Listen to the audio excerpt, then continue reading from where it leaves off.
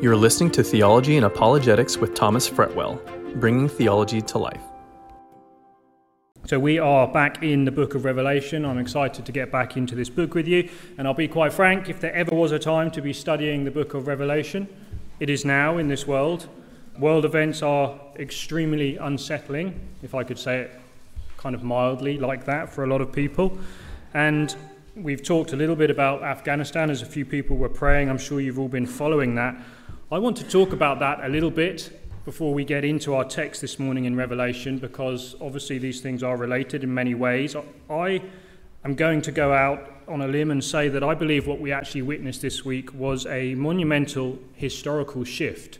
And what I mean by that is that this is being billed by geopolitical analysts as the end of the American world order.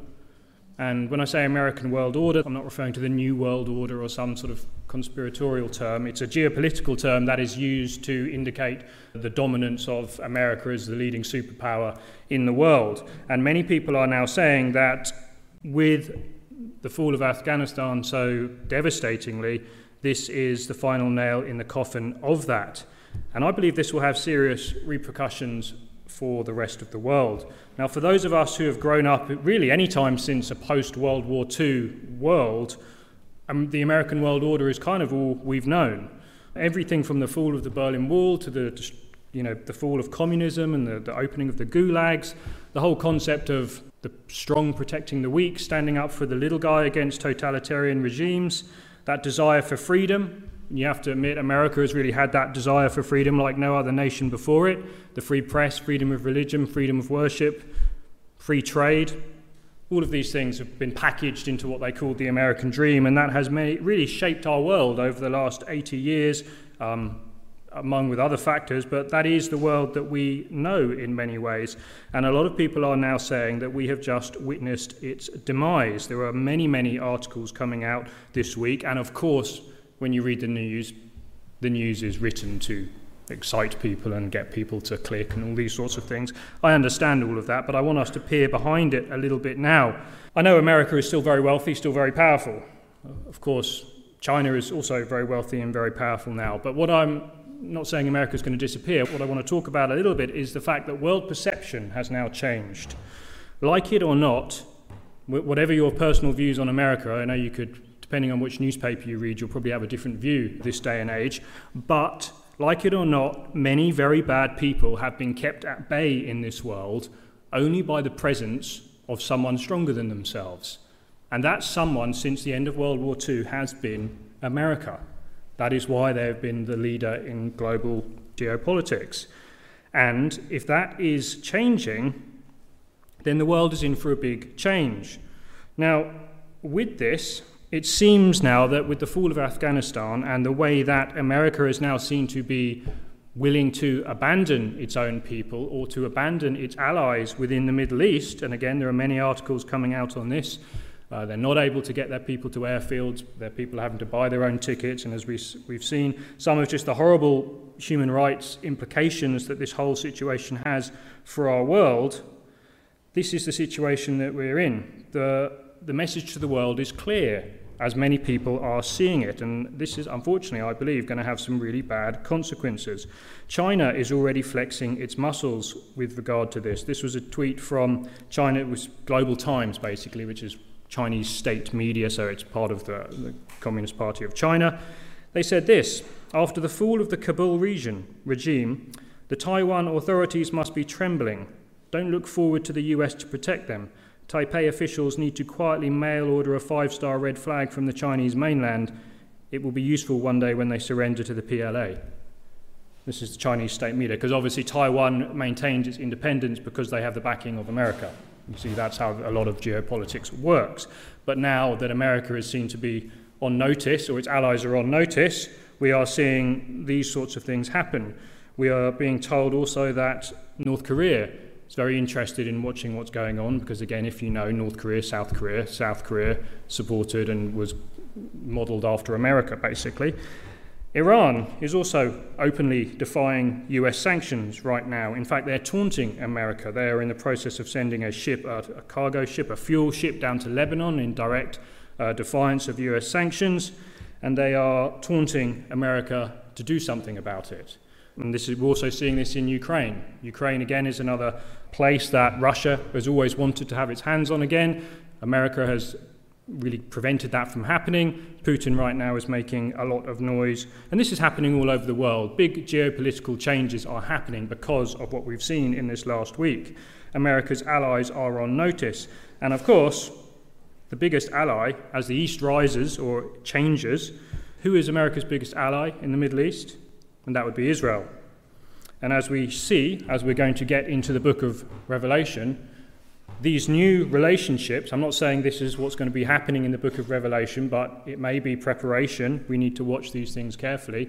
You will see these things shift. You will see new alliances form. You will see new rulers rise. You will see dictators fighting dictators. Some will win, some will not win. And you will see people coming to power. And these things will happen. We're going to study that in depth when we get to it. New relationships will form. You see, the world is full of regimes that vie for power, not freedom. That is the nature of fallen man. We've seen that ever since Cain and Abel, right back, and that first murder, and it's been a story throughout the entire Bible and throughout human history. Now, why this is such an unusual moment in history, I believe, is that those nations that actually have had historically the freedom that is unheard of in most of world history, they are at a stage in their history where they actually seem to despise those freedoms. Most of their time is spent trying to prove that they are in fact the worst of the worst, whilst turning a blind eye to much of what goes on in the world. When democratic and free nations no longer appreciate what they have or what has been given to them, there will be someone there willing to take it. This is not prophecy, this is just history. You could study history and see that happen again and again and again. We saw it just a little bit, didn't we, with Hong Kong recently? Do you remember Hong Kong had all the freedoms and they had an agreement with the British government that China was not going to get involved again? The West is considered to be fairly weak in many ways right now. China decided they wanted Hong Kong, they took Hong Kong. And that had horrible human rights implications for the church. As much as they pleaded to the West to intervene and to help, nothing happened. China took Hong Kong again in that respect. Now, whilst all this is happening, these monumental world shifts that I would say maybe are some of the biggest since the Second World War in many ways, it does seem like the West is living in a world of its own. While also all of this is happening, we are arguing about what a male and female is. We're still debating whether it's wrong to kill children. We're ruining corporations and businesses for misidentifying people's pronouns. We spend most of our time trying to prove that our own institutions that have given us so much freedom are in fact the cause of all evil in the world. We are eternally distracted by our own entertainments, and because of this we've created a culture that is self-absorbed and inward-focused and continually fighting amongst ourselves. We have been fed a constant stream of negativity through the things that we absorb, anything really to keep us from seeing the writing on the wall. And I believe this is the devil's purpose, to distract us from seeing what is happening. And as I've been looking at this and trying to get my head around it this week, I couldn't help but think of two very famous dystopian novels. You may have heard of these, George Orwell's 1984 and Aldous Huxley's Brave New World. So George Orwell's 1984, that was written in 1949. They call it social science fiction. It pictures a world taken over by a totalitarian regime where the state is run with big brother surveillance, where there is a thought police and everything is controlled by something called the Ministry of Truth. Now, that might sound, and obviously if you've been following politics, you'll see 1984 is referenced quite frequently right now in modern political discourse. However, there's another book, this is the other one, Brave New World, which is not the same. It's a dystopian novel, but it does picture a different world. It's a future that is achieved by psychological manipulation and classical conditioning, not by overt force and Big Brother. So two very opposite ways of getting to a dystopian future. Now, there are some quite shocking parallels in these two books. Many people call them modern-day prophecies, if I could say that. Now, one of the most insightful analyses of these two works, as it applies to America and the Western world, comes from a man called Neil Postman. He wrote a book called Amusing Ourselves to Death in the mid-90s. I'm going to read to you a long quote of his where he talks about these two books. And I want you to just listen and apply it and see what he's saying about our world today, because I think he makes some very good points. He says, we were keeping our eye, speaking of the West, on 1984. When the year came and the prophecy didn't, thoughtful Americans sang softly in praise of themselves. The roots of liberal democracy had held. Wherever else the terror had happened, we at least had not been visited by this Orwellian nightmare. But we had forgotten that alongside Orwell's dark vision, there was another, slightly older, slightly less well-known, equally chilling book, Huxley's Brave New World. Contrary to common belief, even among the educated, Huxley and Orwell did not prophesy the same thing. Orwell warns that we will be overcome by an externally imposed oppression. But in Huxley's vision, no big brother is required to deprive people of their autonomy, maturity, and history. As he saw it, people will come to love their oppression, to adore the technologies that undo their capacities to think.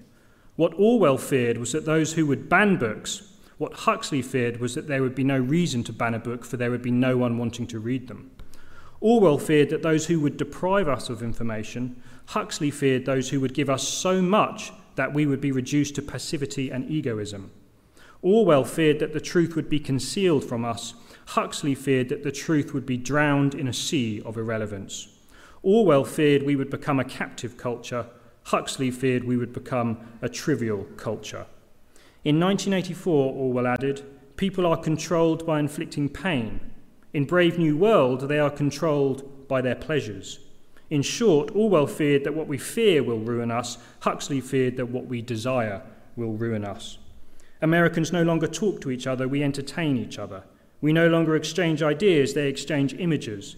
They do not argue with propositions, they argue with looks, celebrities, and commercials. What Huxley teaches is that in the age of advanced technology, spiritual devastation is more likely to come from an enemy with a smiling face than from one whose countenance exudes suspicion and hate. In the Huxleyan prophecy, Big Brother does not watch us by his choice, we watch him by ours. There is no need for wardens or gates or ministries of truth. When a population becomes distracted by trivia, when cultural life is redefined as a perpetual round of entertainment, when serious public conversation becomes a form of baby talk, when, in short, a people become an audience and their public businesses a show, then a nation finds itself at risk. A culture death is a clear possibility. Now, I think that is just spot on to describe Western culture. Our political discourse, our entertainments, the way we argue about things, this is a very good description. Now, what will come next in the future? Huxley or Orwell? Mixture of both, it seems, maybe in some ways we could say right now. But in truth, the thing about these dystopian novels and why they're called dystopian novels is they have no hope in them. There is no other part of the story where good wins and vanquishes evil. There is nothing but oppression in these stories. So, that is why we don't use these as a guide for the future, as interesting as they are. We want to turn to what is the only true and more sure word of prophecy about the future, and that is the book of Revelation in many ways. As we watch the massive upheavals in the world, as we see governments fall, as we see power shifting, as we see freedoms waning, and we see the earth shaking, literally and figuratively, I'm reminded of the words of Jesus, where he says, you'll be hearing of wars, rumours of wars. See that you are not frightened, for those things must take place. This is not the end. Nation will rise against nation, kingdom against kingdom, and in various places there will be famines and earthquakes, but all these things are merely the beginning of birth pangs. If there ever was a time to make sure that you are secure in the arms of Jesus, I would say it would be now. There is a reason. We've spent 3 weeks in Revelation so far. We've been in chapter 1. We spent 3 weeks looking at the vision of the glorified King. And there is a reason I believe Revelation starts with that wonderful picture of the glorious King. It presents this King as so powerful, so righteous, so holy, that every tyrant who defies him will simply fall at the breath that comes out of his mouth. And there is a reason why we need to have a vision of Jesus like that. Different to the Jesus that walked the shores of Galilee. This is the glorified Lord, and this is why Revelation is so important to us. I believe C.S. Lewis captured this vision so well in his Narnia novels. If you know Narnia, the lion Aslan was a character that was modelled on Jesus Christ. Let me read to you a little bit from one of Lewis's novels.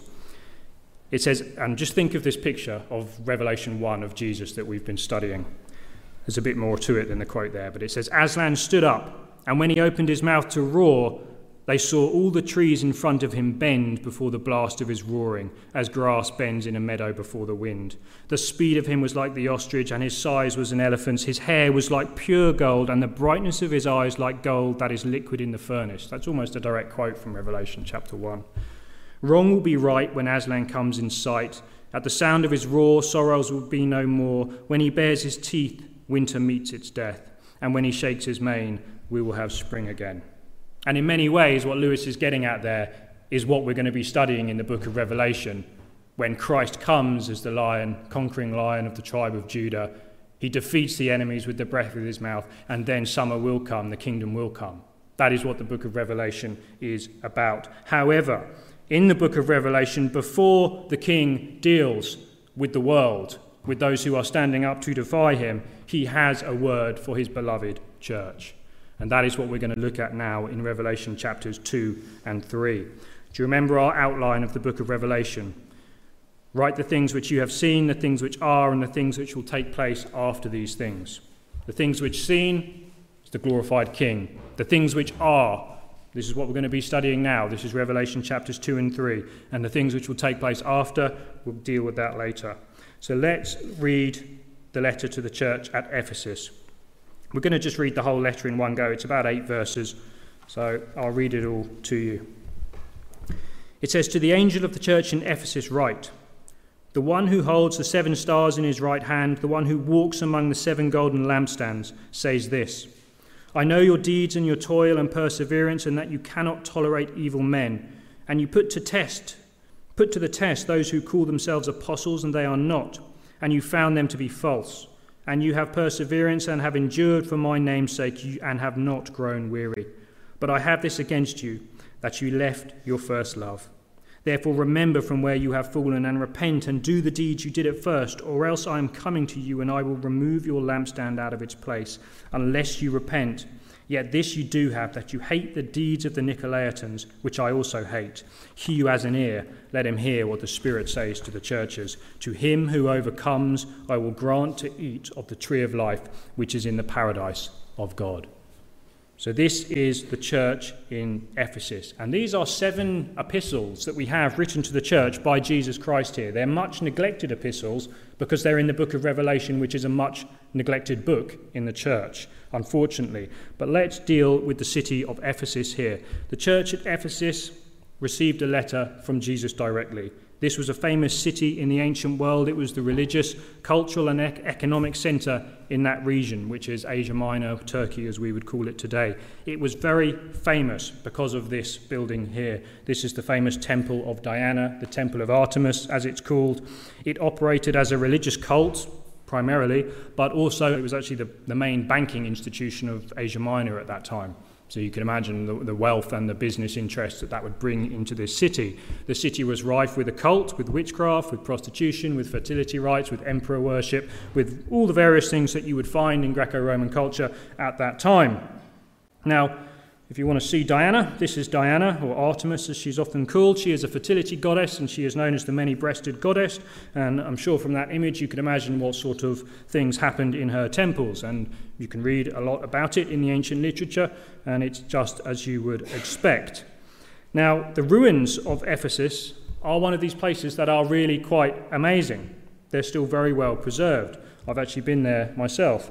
You can walk down what's called the Arcadian Way here. This is a 1st century street that leads you to the main city. And you can actually, this is one of those places where you can pretty much definitely walk down here and say the apostles, Priscilla and Aquila, the apostle John, they would have walked down that street. They would have had that view there. There's really no doubt that would have happened. It was the main way into the city. You get to the bottom of that road and you're met by the lovely library. This is the Library of Celsus. This is actually slightly after this is 2nd century that was built, but that's in the main town square there. This is a couple of remains of one of the temples there. Some say it was the Temple of Artemis. Some say it was a different temple. There were probably so many different temples there.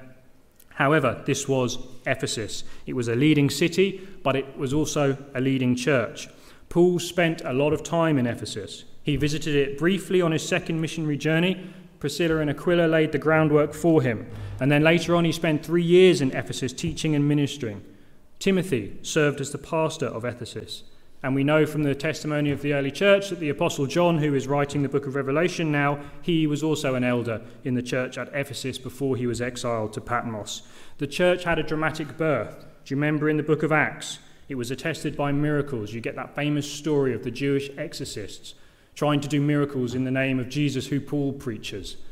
And then one of the demons says, I know Jesus and I know Paul, but who are you? And they get overpowered and they flee from that place naked, and the whole place is struck with fear.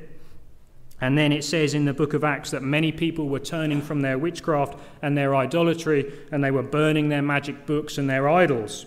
And because of this, there was a man named Demetrius the silversmith, and he most likely had a shop. And if you go back to that slide there, at the side of this road, there was stools. You can see them a bit there, but different shopkeepers would have different stools as they would walk round.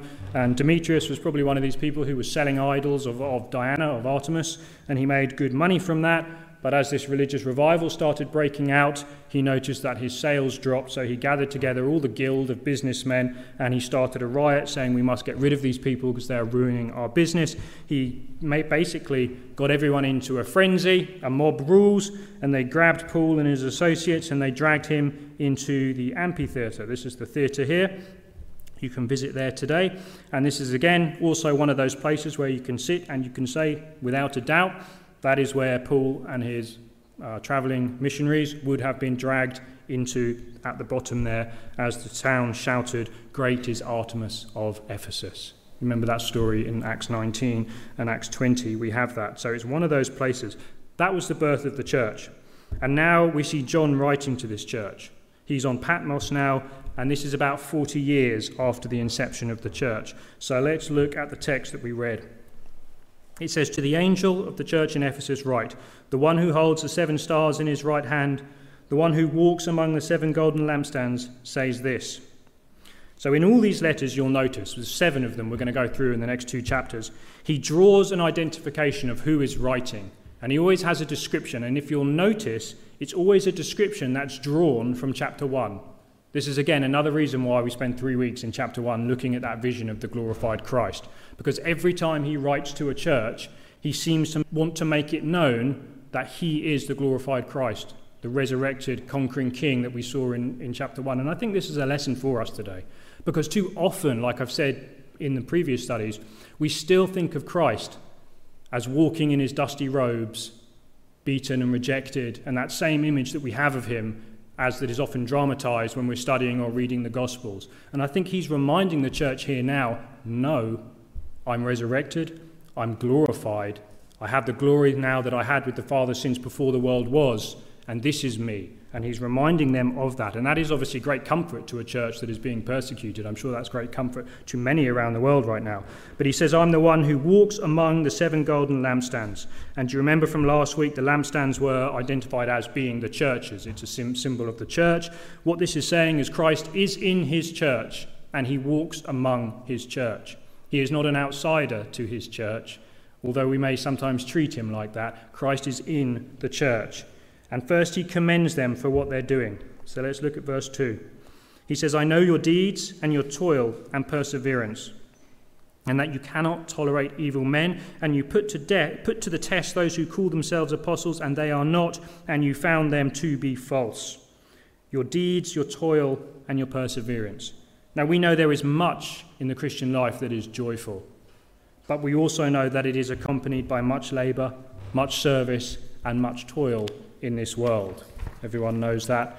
The Ephesian church worked hard for the Lord.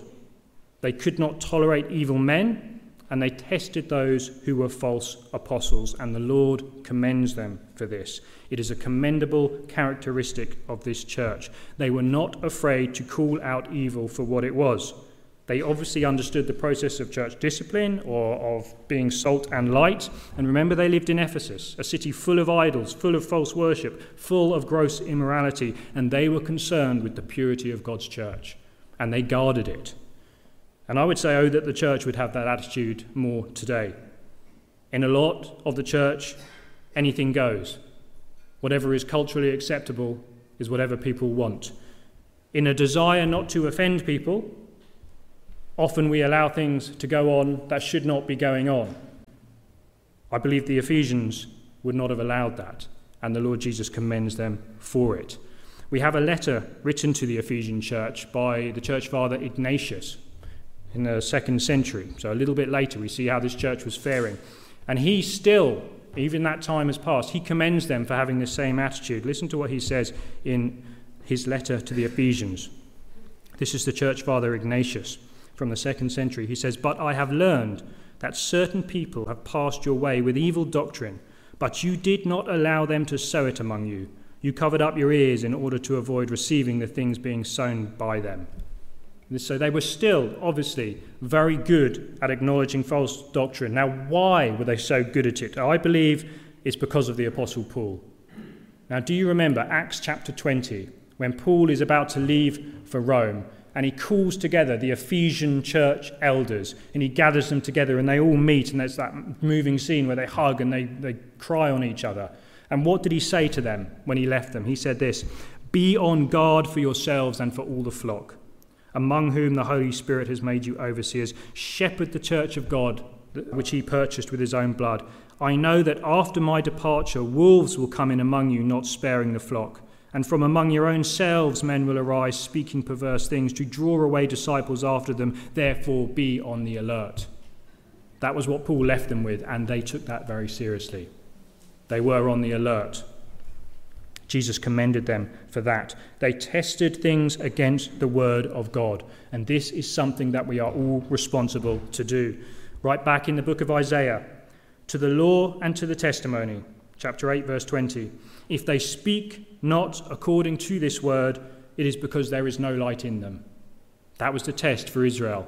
If someone comes to you with a religious message and it is not according to the word of God, dismiss it. That's what he said, and it was simple. 1 John 4:1, "Do not believe every spirit. Test the spirits to see whether they are from God. Many false prophets have gone out into the world." Acts 17:11, "Those in Berea were more noble-minded than those in Thessalonica, for they received the word with great eagerness, and they examined the scriptures daily to see whether these things were so." They examined what was being taught daily to see whether these things were so. And they call this being a Berean. That's where that term comes from, and it means someone who studies the word to see whether these things are so. We do not absorb everything that comes from a religious teacher, even if they claim to be a Christian, just because they are charismatic, just because they have big TV ministries. The chances are that is a good warning sign, in fact, that they may be saying something that is not right. The Ephesian church tested these things, and they were commended for it. He goes on in verse 3, "And you have perseverance, and have endured for my name's sake, and have not grown weary." The Ephesians continued to guard the purity of the church without growing weary. And that's saying quite a lot. Ministry is exhausting. Ministry can be hard. Being a Christian in a fallen world can be very hard. We need to draw our strength daily from the Lord Jesus. The term perseverance there, the word literally means abiding under a heavy load. This was a lot to take on for the Ephesians. They were in the city where the great temple of Diana was. The temple of Diana was one of the seven wonders of the ancient world. It was world renowned. People travelled. In fact, when I went, I did a 7 Churches of Revelation tour many years ago, where we visited these sites. And even when I was there, just a few years back with my bro, there were still a few people worshipping there. You see New Age people out on the remains of the Temple of Ephesus. I mean, this was the sort of impact that it had even 2,000 years later. But it was a centre. The church obviously took a lot. They were very countercultural, you could say it like that. They were standing up to these things in the midst of a culture that was telling them that they were wrong. They abided under that heavy load. They undoubtedly were met with hostility. They were undoubtedly excluded from many things.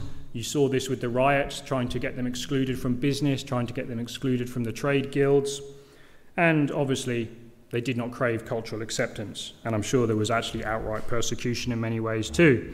But the church took it, and the church did not grow weary. They are the commendations. They are the things that Christ commends them for.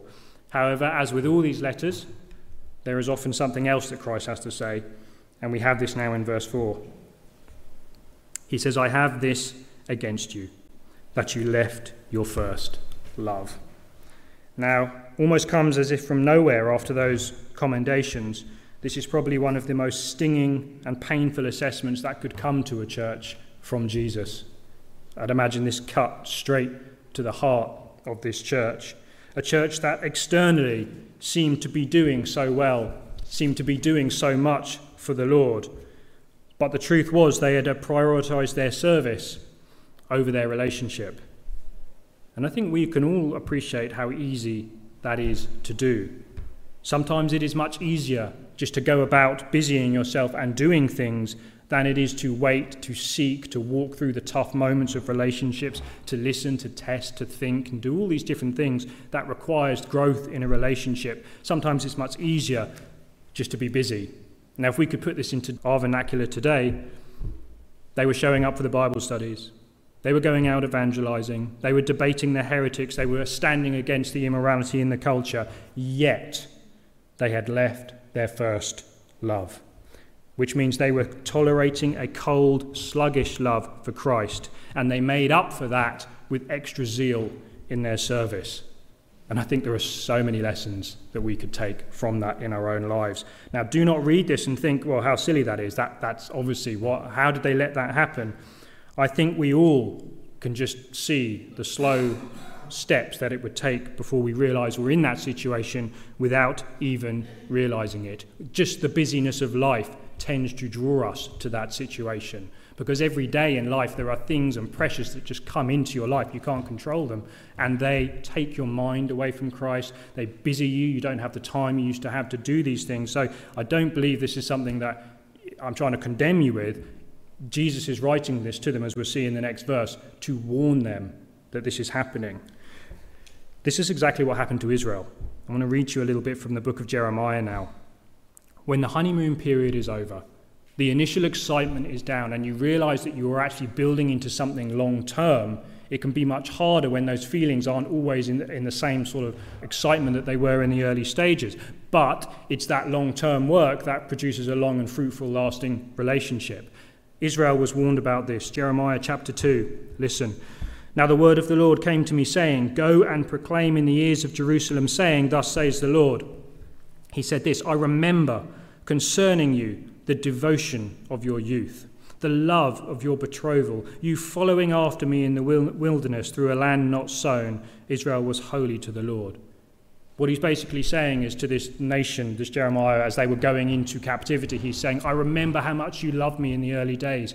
You used to just follow me around because you loved being with me so much. That's the imagery that he's giving us here. And this is the same concept that he's saying to the Ephesians. Remember your first love. But in Jeremiah, he goes on. Verse 5, he says, Thus says the Lord, what injustice did your fathers find in me that they went far from me? He asks them now, what was it in me that you found wrong, that you actually started to stray from me? That you were being tempted by the idols of the nations around you, that the practices of those that I told you not to engage in were starting to seduce you to follow. What was it? And of course, the answer is there's no answer. There's no injustice that they could find with God. He goes on. The priests did not say, Where is the Lord? And those who handle the law did not know me. The rulers transgressed against me, and the prophets prophesied by Baal, and they walked after things that did not profit. The religious leaders of Israel were not seeking the Lord in their decisions, and they were leading the nation astray. Just like those in our church today who do not seek the Lord can still lead the church astray. This is why the Ephesian was commended for testing things against the word of God. There's only one thing that will never lead people astray, and that is the word of God. And that is why the word of God is always held up like that.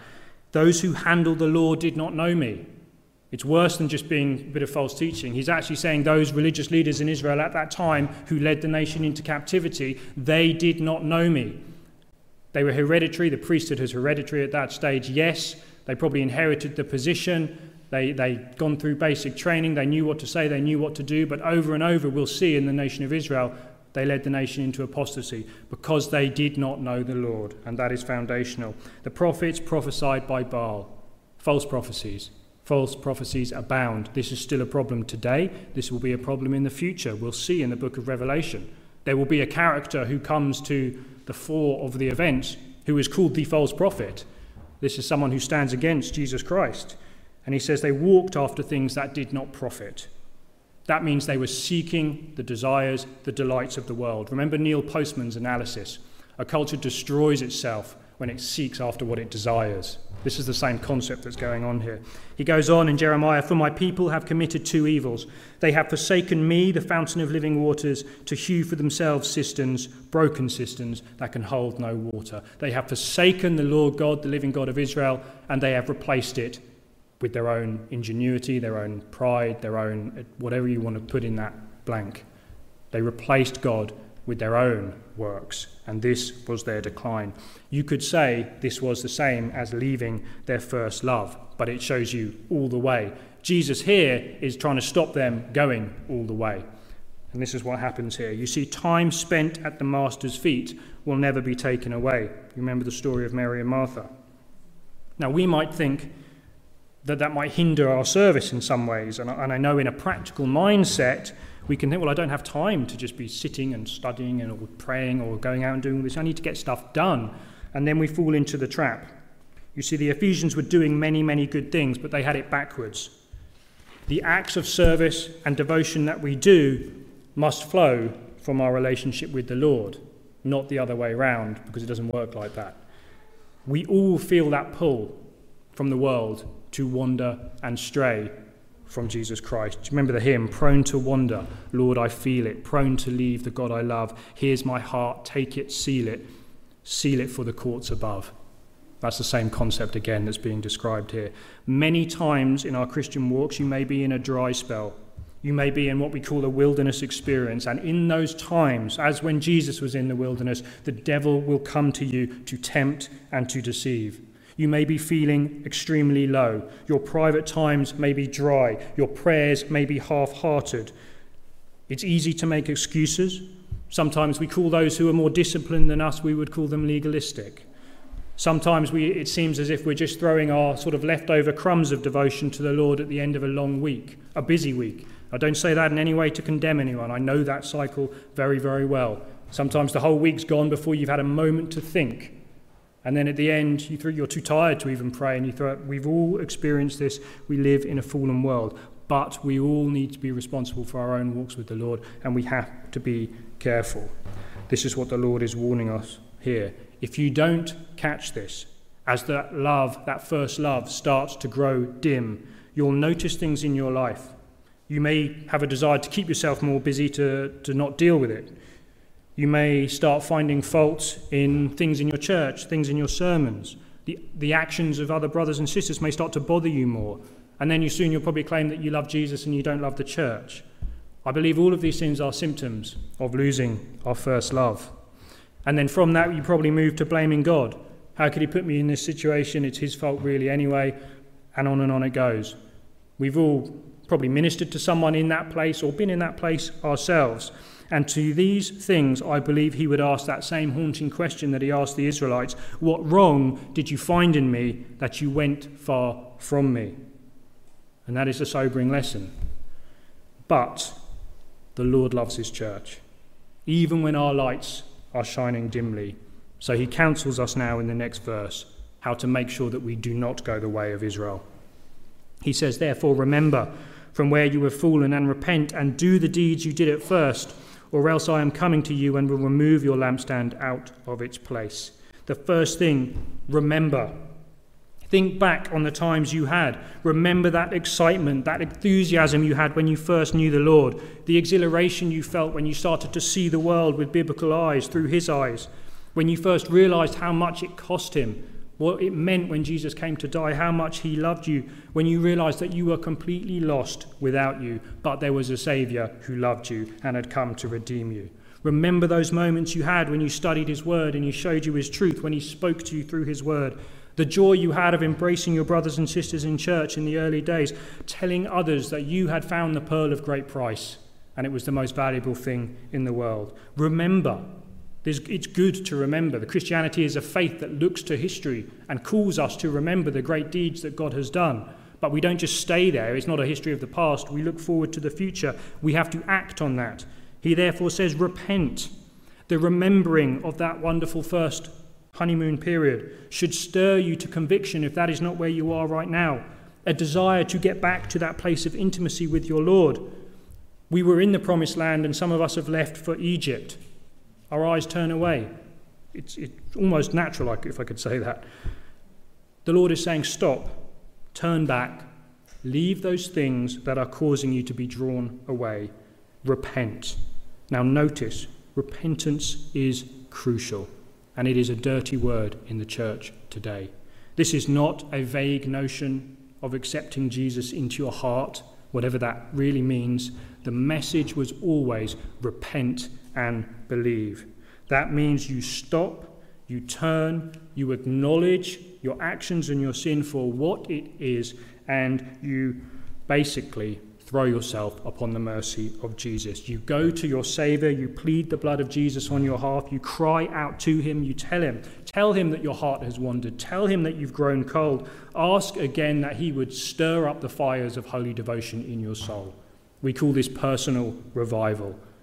And if you feel like you've wandered from your first love, this is what you need to do, because he already knows, but he wants you to come to him. Remember, repent. Do you remember Hebrews 4:6? Draw near with confidence to the throne of grace, so that you may receive mercy and find grace in a time of need.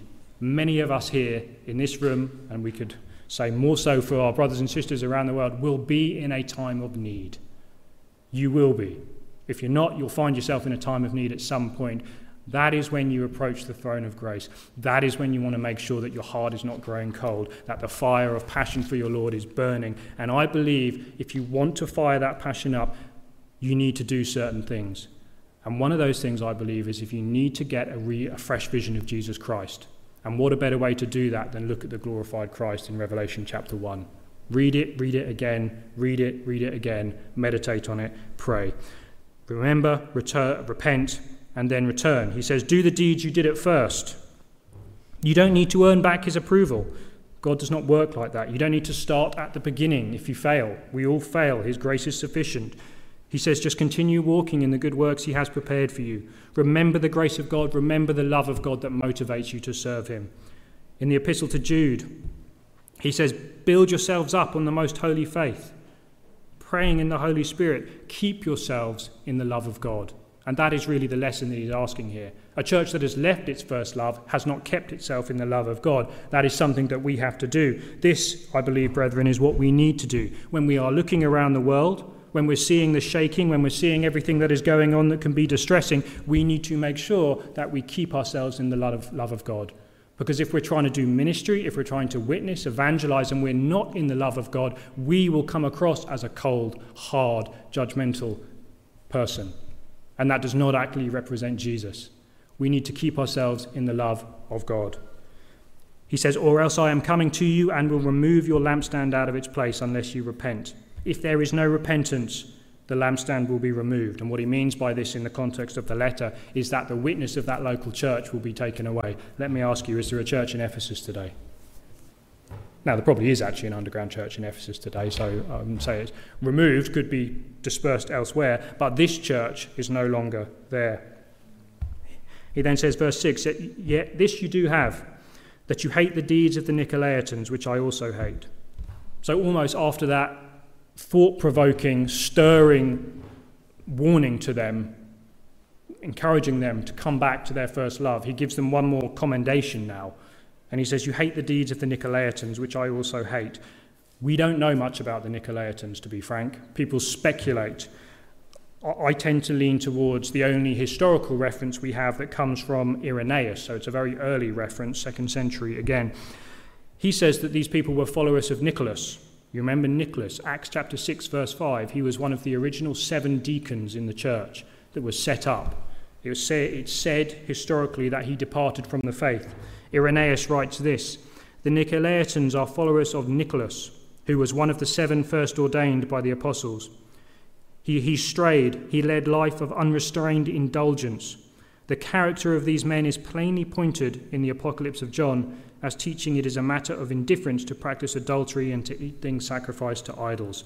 It seemed to be that he had absorbed a sort of Greek dualistic concept where it doesn't matter what you do with your body as long as you're saved.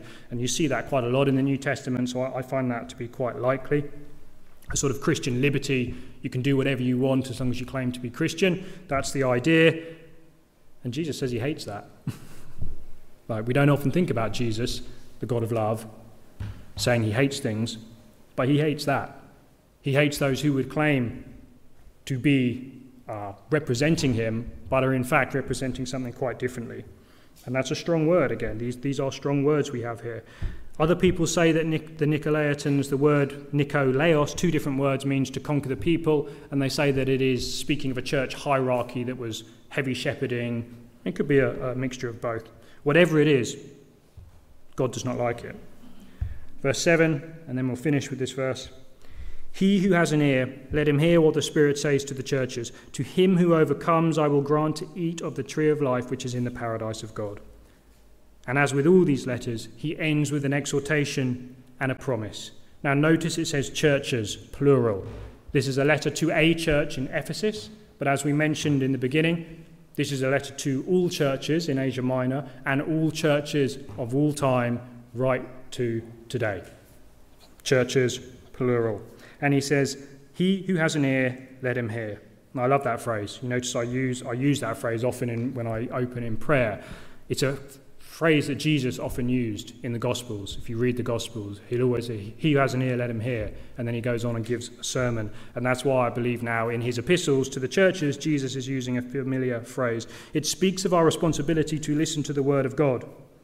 At a certain point, you cannot blame anyone for your own wandering or our own disobedience, whatever it may be.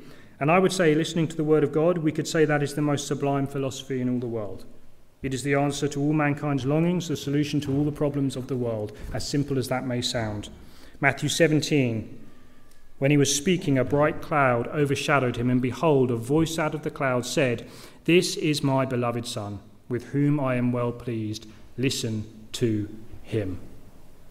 That was God the Father's message about what Jesus is doing.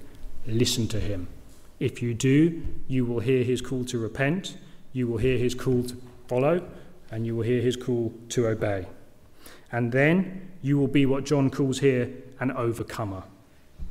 You see, to him who overcomes, an overcomer. Some have tried to argue that this is a special class of Christian, one that is operating near perfection and has never fallen. I believe that is misguided. This is typical Johannine phraseology. He uses this in most of his writings, the Apostle John, and I believe he explains it for us very clearly elsewhere in the epistle, 1 John 5.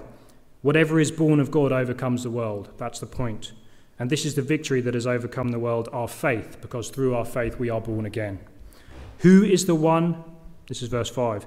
1 John 5, verse 5. Who is the one who overcomes the world? But he who believes that Jesus is the Son of God.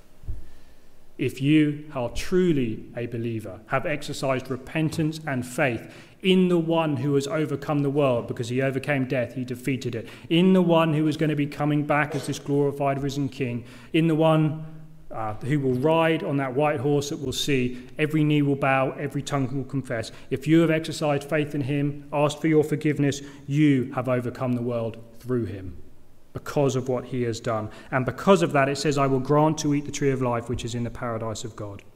And this is a reference to the book of Genesis again, the Edenic conditions in the Garden of Eden, where the world was unspoilt by sin, where mankind walked with God, it says. The picture is of one of just unhindered fellowship with your Creator. The tree speaks of this restoration. It tells us that once again the world will be like that through this eternal life that Jesus offers. And then finally it says in the paradise of God. The paradise, the word literally means garden of delight. Now many people abuse this concept. They focus on a sort of Edenic scene of animals and things like that. Regardless, that's secondary, and there are other religions.